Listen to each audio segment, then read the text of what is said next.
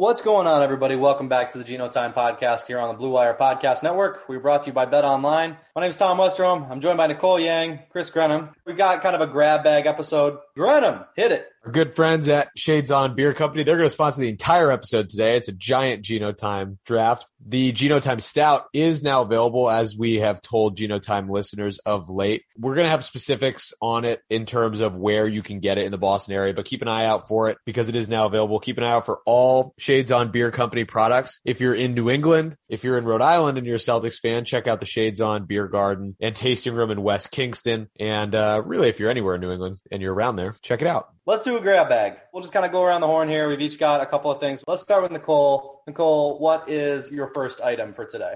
I'm going to go with the video that the Celtics posted on Twitter. It's Jason Tatum at practice, and his defender is Ime Udoka. Everybody was probably very pleased to see that. I think that's what you hope would come out of a time like this, where Tatum gets to get more acquainted with his coach, build some chemistry. And I feel like people loved the anecdotes when Brad would talk trash or shoot a mid-range jumper or something during practice. So whenever the coaches get in on the action, I feel like people always appreciate that a little bit more. Ime looks like a strong man. He moves Tatum, out of the paint pretty easily. And, Tatum's not really fighting back, but just the fact that, Jason Tatum, I know he's skinny for a basketball player, but not a small man either. Ime just, he seems like he's probably bench pressed quite a bit of weight. That matchup might not have even been intentional. I think I saw a tweet on Friday that Team USA had 6 active players, their game got canceled. So it could have just been a pure numbers thing. And they're okay, Ime, you have to get in there so we can get some work in. It might not even been let me take on Jason, or Jason calling him out being let's see what you got type thing. That could have been purely circumstantial. I also think it's kind of funny seeing that because that's just not really normally in a head coach's repertoire. You're not going to see Brad Stevens last year going through on-court drills a lot with his players. And you're probably not going to see, maybe we will, but normally you wouldn't see a head coach going through a lot of that kind of stuff with their players. So it is kind of funny to see Ime Udoka in this assistant role before we're going to be introduced to him in the head coaching role. And so just seeing him with a Celtic doing that was just kind of funny because in my brain, he's now head coach Ime Udoka. Yeah, whenever Brad took the court during practice, I feel he literally would hoist 15-footer and then look around, make sure nobody saw it, and then go back to his duties. He was not on the court with everyone. Exactly. No, he was not. And usually would make the 15-footer and then would look around to make sure that nobody saw it because he didn't want anybody writing a story about how Brad Stevens made a 15-footer because, that would have been the worst thing to happen to Brad Stevens, somebody writing about him like that. Yeah, he would have despised an article that said Brad Stevens is actually a good basketball player as well. He would not have liked that attention at all. So much. All right, well, Grenham, what's your first one here? Yeah, so mine is just the staff coming together. So we talked a little bit about Damon Stoudemire. We talked a little bit about Will Hardy from the San Antonio Spurs. The staff is slowly coming together for Ime Udoka. He must be having an extremely busy day-to-day schedule here because he's working on the Team USA staff while also filling out his first ever staff as a head coach. So he must be extremely tired. But he is taking every person who's available to coach who has maybe played professionally and is from Portland. It's just a full Portland staff. Now we've got Aaron Miles, Garrett Jackson, Joe Mazzulla is reportedly sticking around. Evan Bradds is also going to stick around. He has been on the staff for a little while just as I don't know if he was a video assistant originally, but he's been around for quite some time. And then Will Hardy and Damon Stoudemire. But it seems like the Portland connections are kind of welcome for all these guys. It seems like they really are proud of being from Portland. Peyton Pritchard is just going to be on cloud 9 at all times. He might start. Yeah. He might start over Marcus Smart at this rate. I'm not really sure if they're going to become the Portland Celtics or what, despite the Portland connections. Miles has a pretty good track record as a player and in Golden State. Garrett Jackson was, I think he played for St. Mary's and USC. And he went overseas for a little bit. These guys do have good track records, and I think they're putting together a really good staff. It is just funny that they're all from Portland. Well, I don't think it's an accident. Stoudemire is a grinder. He grinded and came up to this point. I wonder if, he might be in conversations about head coaching roles at some point if this goes well. He's on, a really good trajectory that way. You mentioned Miles. He was promoted very quickly within that organization. So there's really good names in there. It's funny that they're mostly from Portland, and you're right that it doesn't matter. But I also don't think it's an accident that they're from Portland. I think that the connections there are probably have something to do with it. 100%. All right, so for my first one, There was a story that came out, and I don't want to spend too much time on this because it's literally doing the thing that I'm about to cry about. But there's a story that came out recently that was basically a fake trade. You can find it if you feel like Googling it. Basically a way for the Celtics to go get Ben Simmons. The thing that made everybody on Twitter and everybody on, the internet angry was that the trade included Jaylen Brown for Ben Simmons. That obviously looks patently insane to anybody who has watched the team. My whole thing with it, and I think that basketball fans and basketball Twitter needs to evolve out of this tendency, Twitter in general, but basketball Twitter as a microcosm of it. We have to evolve past this point where we dunk on bad takes, because all it does is encourage more bad takes. Basketball Twitter's been around for long enough. We all know how this works. I think that people need to get past the thing where we're always dunking on somebody, because all that does is encourage them to go for more attention, and that's getting really annoying. That's my minor soapbox of this podcast. You don't want to fully engage here, but if there is anyone out there who is thinking maybe, Ben Simmons is a good defender, and Jaylen Brown and Jason Tatum, maybe they don't have as much upside. Maybe this should. No, that would be a horrific trade for the Celtics, and it would never even come across their desk as an intriguing move. I do think the hunting for engagement is extremely frustrating on Twitter. Well, on both sides, right? Because the people who are hunting for the quote tweets are annoying because they're putting out bad takes. But then all the people quote tweeting are all saying the exact same thing, which is the correct take, but it's not doing anything. What did it do to be right on the internet? Also, I don't even think the Celtics are interested in Ben Simmons, let alone giving up Jaylen Brown. It's not just right. Giving up Jaylen Brown for Ben Simmons. No, it's trading for Ben Simmons in general is pretty outlandish for the Celtics to even consider. What do you guys actually think the market, because obviously there's a report, I think, from Shams Charania that they were shopping. And what do you think the market actually looks like for him? What is a realistic return that the Sixers could grab? Because after the playoffs, I feel like people really, really were down on Ben Simmons, just like fans. I think there is still a good market for him out there. I think the Sixers are in a tough spot. I think that what the market is right now is super, it's super deflated, I think. This idea that they're going to get a star for him seems insane to me. Unless that star is literally requesting a trade right this second. If Damian Lillard was I want a trade and it can only be to the Philadelphia 76ers, then I'm okay, then you might get a star for Ben Simmons, because obviously that would be the deal. I think the Sixers are in a tough spot because they have to trade him this offseason now. I don't see any way around it. They have to, and his value is super low. If they hang on to him, what if he has a bad season next year? What if he starts next season even worse? At that point, you might be giving him away, and I do still think there's a ton of talent there. I still think he's, you mentioned the defense, Grenham. I wonder how much of this is just he's in his own head in Philadelphia. Philadelphia is not an easy place to play. And he's soft. Okay, fine, whatever. But something is still happening there that is not working out for him. So I still think there's a ton of potential. There's a ton of talent. But honestly, a package just thinking of it from the Celtics perspective, I don't think they would do this, but Marcus Smart plus picks feels like his market to me. You look around the league, project that around. I think a team's third or fourth best player in a first round pick feels to me what you might get for him. I don't think his trade value is high right now. I don't think Ben Simmons is as bad as his most recent postseason. However, the amount of offensive development since his rookie year is still very concerning. A major red flag. And it's right in line with a lot of the concerns that draft experts had about him when he was coming out of LSU. He doesn't really work hard on developing his game, and there was some serious concerns there. And if you tie that together with his lack of development in the last couple of years, if you're an opposing team considering acquiring him, maybe giving up a first-round pick in a deal for him, that's got to be just a giant waving red flag. Because I'm sure the question now is or one of the questions is okay, is this a Ben Simmons problem or is this a setting problem? Right.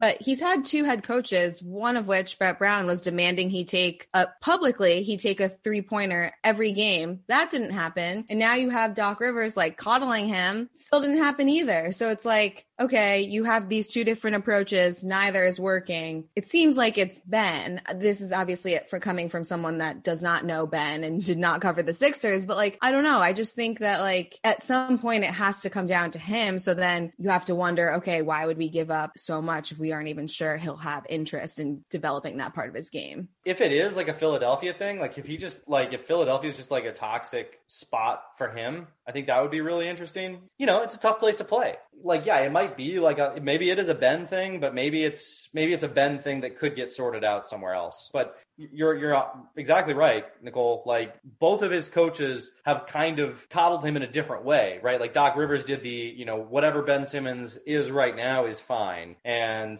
Brett Brown did the, I want you to take whatever time you need and take whatever shots you need to be the best version of yourself. Like, those are two very supportive things to say to, a young player. And Simmons got both of them and still never improved at the one thing that he can't do. It is tough. I mean, I still, like, last year after the playoffs, I was probably on this podcast saying that I thought Ben Simmons was better than Joel Embiid, which, like, in retrospect sounds like an insane take, but, like, Embiid wasn't always in shape, and Ben Simmons is just a ferocious defender. Not a bad take at the time, though. Like, the questions around Embiid and his conditioning, the way he looked in the playoffs last year, it was very scary if you were a Sixers fan or the Sixers, and he had a MVP caliber season this year, so it immediately wiped that away. I think that was a totally reasonable take at the time. Well, I appreciate that, Grenham, because I thought so too. Also, maybe if Wells Fargo just turned their in-arena volume down a little bit, maybe Ben Simmons would be a little bit better. Every time I've gone to that arena, it's like your ears are just getting blown out of your skull. It's so loud in that place. So maybe Markelle Fultz and Ben Simmons wouldn't have so much trouble if you guys just turn the music down a little bit. Also, now Jarrett Stidham's wife's dad is a new CEO. So wait, there's a Jarrett Stidham connection to that story? He is now the new CEO of the Sixers. Jarrett Stidham's father-in-law. Wow.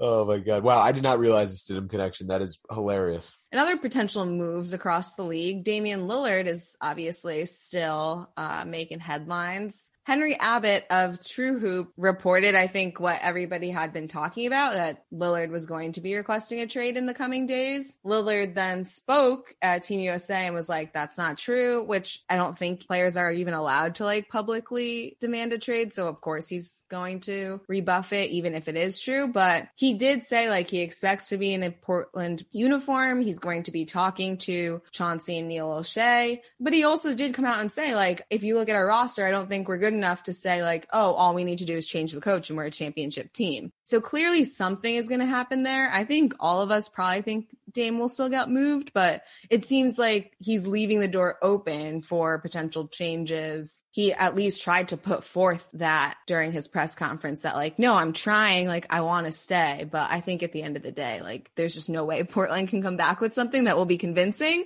Like, I'm sure they're going to try and convince him to stay, but I just don't think there really is an answer for them. So it's still a little bit of a holding pattern there, in that we're basically in the same spot, but the buzz just continues to build.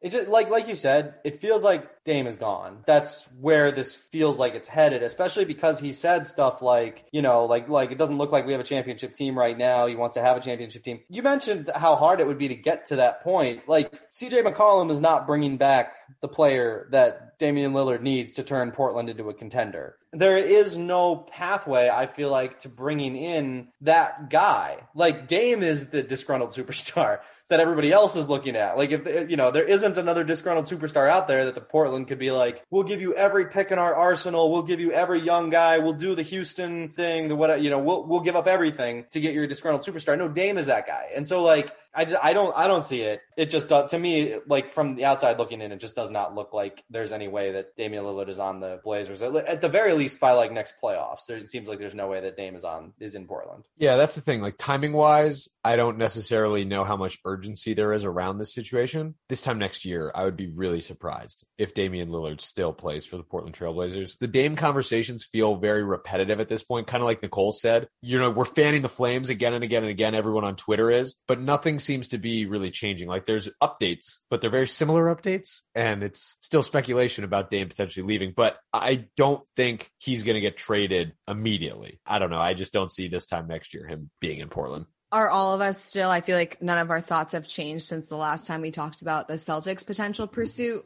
Really risky, probably not worth it given what we know right now because of the contract, his age, and just the state the team would be in at the end of that contract. Yeah, I think the only way that it makes sense is if you know that you're also getting Beal. You know, if you know that you're going to be able to put together something that gets 3 guys there and you're turning this into some kind of a super team, then sure, like have a conversation. But like just knowing what we know about what the package would almost certainly have to be and everything there, yeah, I just like if you're the Celtics and you're thinking, hey, I'm probably going to move Jaylen Brown at some point, I think you can do better than like a 30-year-old, even though this is a really, really good, 30, 31-year-old. Yeah, I don't see it with Dame. 100%. You need the assurance of that greater package. If you're getting Beal or another superstar alongside of him, otherwise things could go really, really bad in that situation. And then suddenly Tatum's at the end of his contract and it's just bad news. And your end goal, obviously, like we've said time and time again, is to keep Tatum happy and keep him here beyond his current contract. And the downsides of that Dame scenario are very, very scary.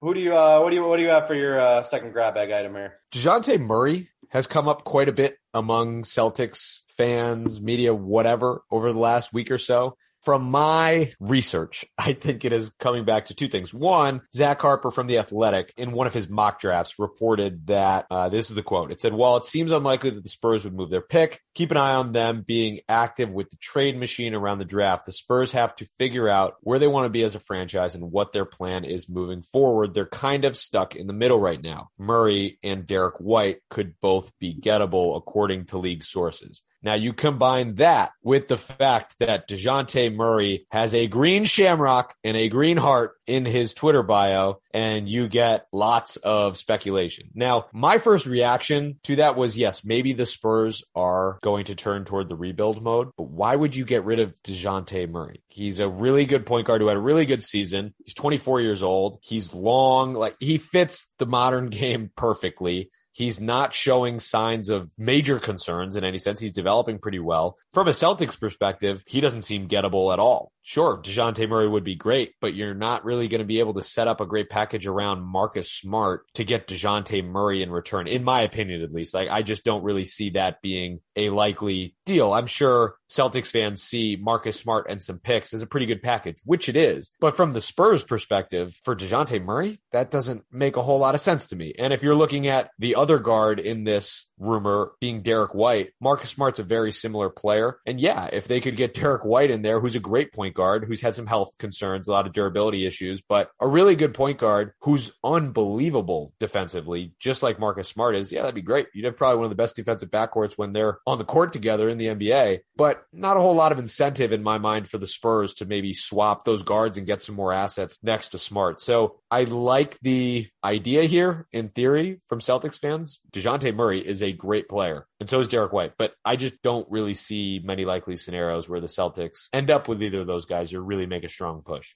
Yeah, devil's advocate. Let's say you're the Celtics. You want to build a team around Jaylen Brown and Jason Tatum. Let's say that they actually were just looking at like Jaylen, Jason, that's the team going forward. Why wouldn't you trade 3 first-round picks? Like, why wouldn't you just like load up the first-round picks for DeJounte Murray? And if you're the Spurs, like, especially if you give them one that's like pretty far out, like if you're the Spurs, I mean, you don't know, like maybe the Celtics thing falls apart. Like, maybe this doesn't work out. I think it's an interesting conversation because DeJounte Murray is really good. I don't think he is a 1A star at any point in his career. Like 2A, 2B type guy, I think he could be really special. Put him next to Jaylen Brown and Jason Tatum, and he's like, his contract isn't that much. He's on a 4-year, $64 million deal, $15.4 million this season. That's like somewhat reasonable. So like, I can kind of see the vision if the Celtics just went all in on him, like, try to keep like Rob because you're trying to build around this young core, but then you have bunch of young guys. You could trade like Peyton Pritchard. You could trade Aaron Nesmith, whatever you need to do. I suspect that somebody else would come in and beat it, but maybe if the Spurs are looking for picks, maybe you could just load up on them.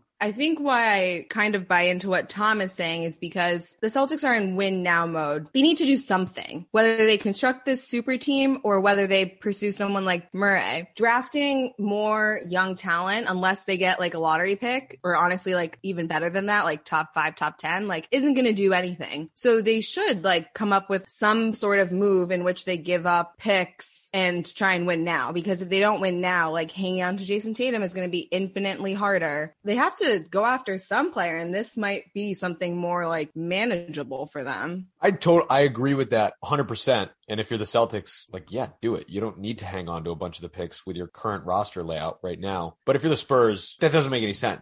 If you're the Spurs, even if you are getting a bunch of picks, say you are looking to rebuild. I don't think you need, if you're the Spurs, to blow it up to the point of where you're moving DeJounte Murray for some picks. Like, try to get rid of your vets and keep him in the fold at least for a year or two more, because he's a good guy to have in the core. The easy answer, if you're really blowing it up and you're going to move DeJounte Murray, just see what lottery pick you can get for him. Like, you could just say, you don't like, need 3 mid-first round picks from the Celtics. Three like picks from the Celtics that would genuinely be like pretty bad. Just isn't that intriguing when you could go to the Warriors and say, hey, we'll give you DeJounte Murray for your pick, and the Warriors are like, ew. Like, there's much better things they could do with their but I do think it's somewhat interesting to wonder, like, okay, what is the type of player that if the Celtics decided, let's go all in and add something to this team? Like, we are going to trade like 4 picks, way down the line, because we are trying to build a team that can win a championship right now. It is interesting to kind of look at, like, okay, like, who is that type of player? I think DeJounte Murray is that type of player.